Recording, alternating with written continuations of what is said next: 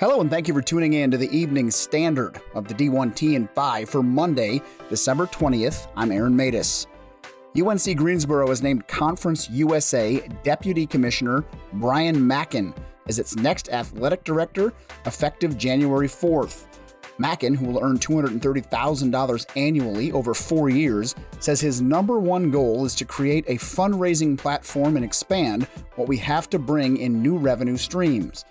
Obviously, competing for championships is very important to me. It's very important to the chancellor. It's very important to the university as a whole.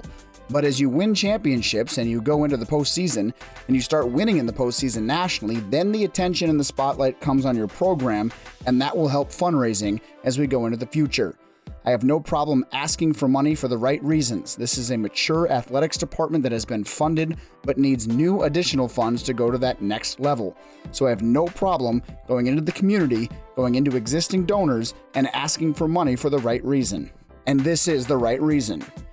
Mackin also says the job was so attractive in part because it reminded him of UAB, where he previously served as athletic director. UAB was birthed a basketball school, and so basketball was huge for the city, so we had to go out and be successful. I see UNCG as in that mold. It's already been successful, but the chancellor wants to take that to another level. NC State's IARP outcome is in. Among other penalties, some already self-imposed, NC State men's basketball has received 1 year of probation, an 8-day reduction this competition year in the number of recruiting person days, a 4-week recruiting communication ban this year, and more. Notably, the Wolfpack did not receive a postseason ban. Wolfpack Athletic Director Boo Corrigan. Quite simply, it's time for us to finally move forward. We now turn our attention to the healing process and how to best support our men's basketball program moving forward. Kevin Keatts has shown extraordinary leadership throughout and has built a program in which we can all be proud, a program with remarkable potential. Sports Illustrated's Pat Forty gets this from Cal State Northridge AD Michael Itzy with comments about on-leave Matadors men's basketball head coach Mark Gottfried, who obviously was the head coach at NCSU at the time of the violations.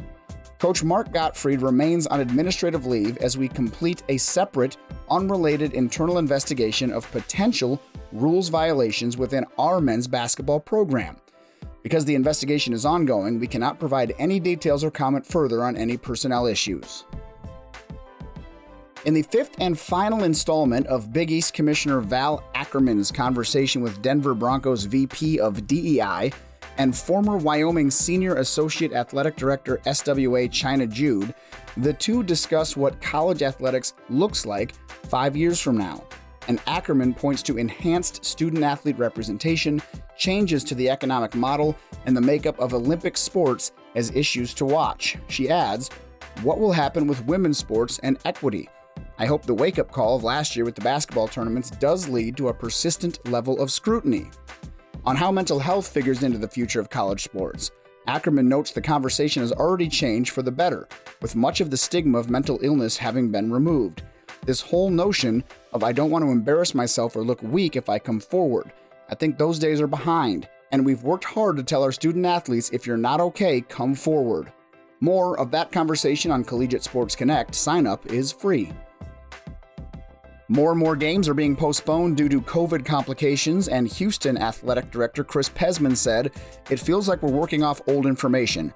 I think the problem is a COVID rules change is going to have to come from the NCAA or the medical advisory group or the conference, and so how risk-averse are those entities, which is pretty risk-averse. It's going to take somebody like the NBA or NFL to do something different, and then everybody can fall in line, but everybody's worried." The News and Observer's Luc DeCock contends the ACC needs to reevaluate its COVID rules, lest the Hoops Conference standings be pushed askew. "We all really felt that the numbers were going in a different direction," said NC State AD Boo Corrigan. "All of our students and coaches, everyone is vaccinated, and we thought that that would be kind of a piece of it. It is something that probably warrants looking at again. Coming from the CFP selection committee, it would have made it a lot more challenging if we were dealing with forfeits. You could have a team sitting at 7-0 that has played one game." DeCock contends that it's time to make two changes to the ACC's COVID policy. Let asymptomatic Boosted players who test positive return to action as soon as they test negative and drop the forfeit rule. The former is entirely in the hands of the ACC's medical advisors, which to their credit has generally managed the return to play amid COVID well. The latter is up to ACC Commissioner Jim Phillips, who has the political power to push the league in whichever direction he wants, perhaps not on every subject, but on this one. This and more in your D1 Ticker email. I'm Aaron Matus, and this has been the Evening Standard of your D1 T and 5 for Monday, December 20th. Thanks for listening. We'll talk to you again in the morning.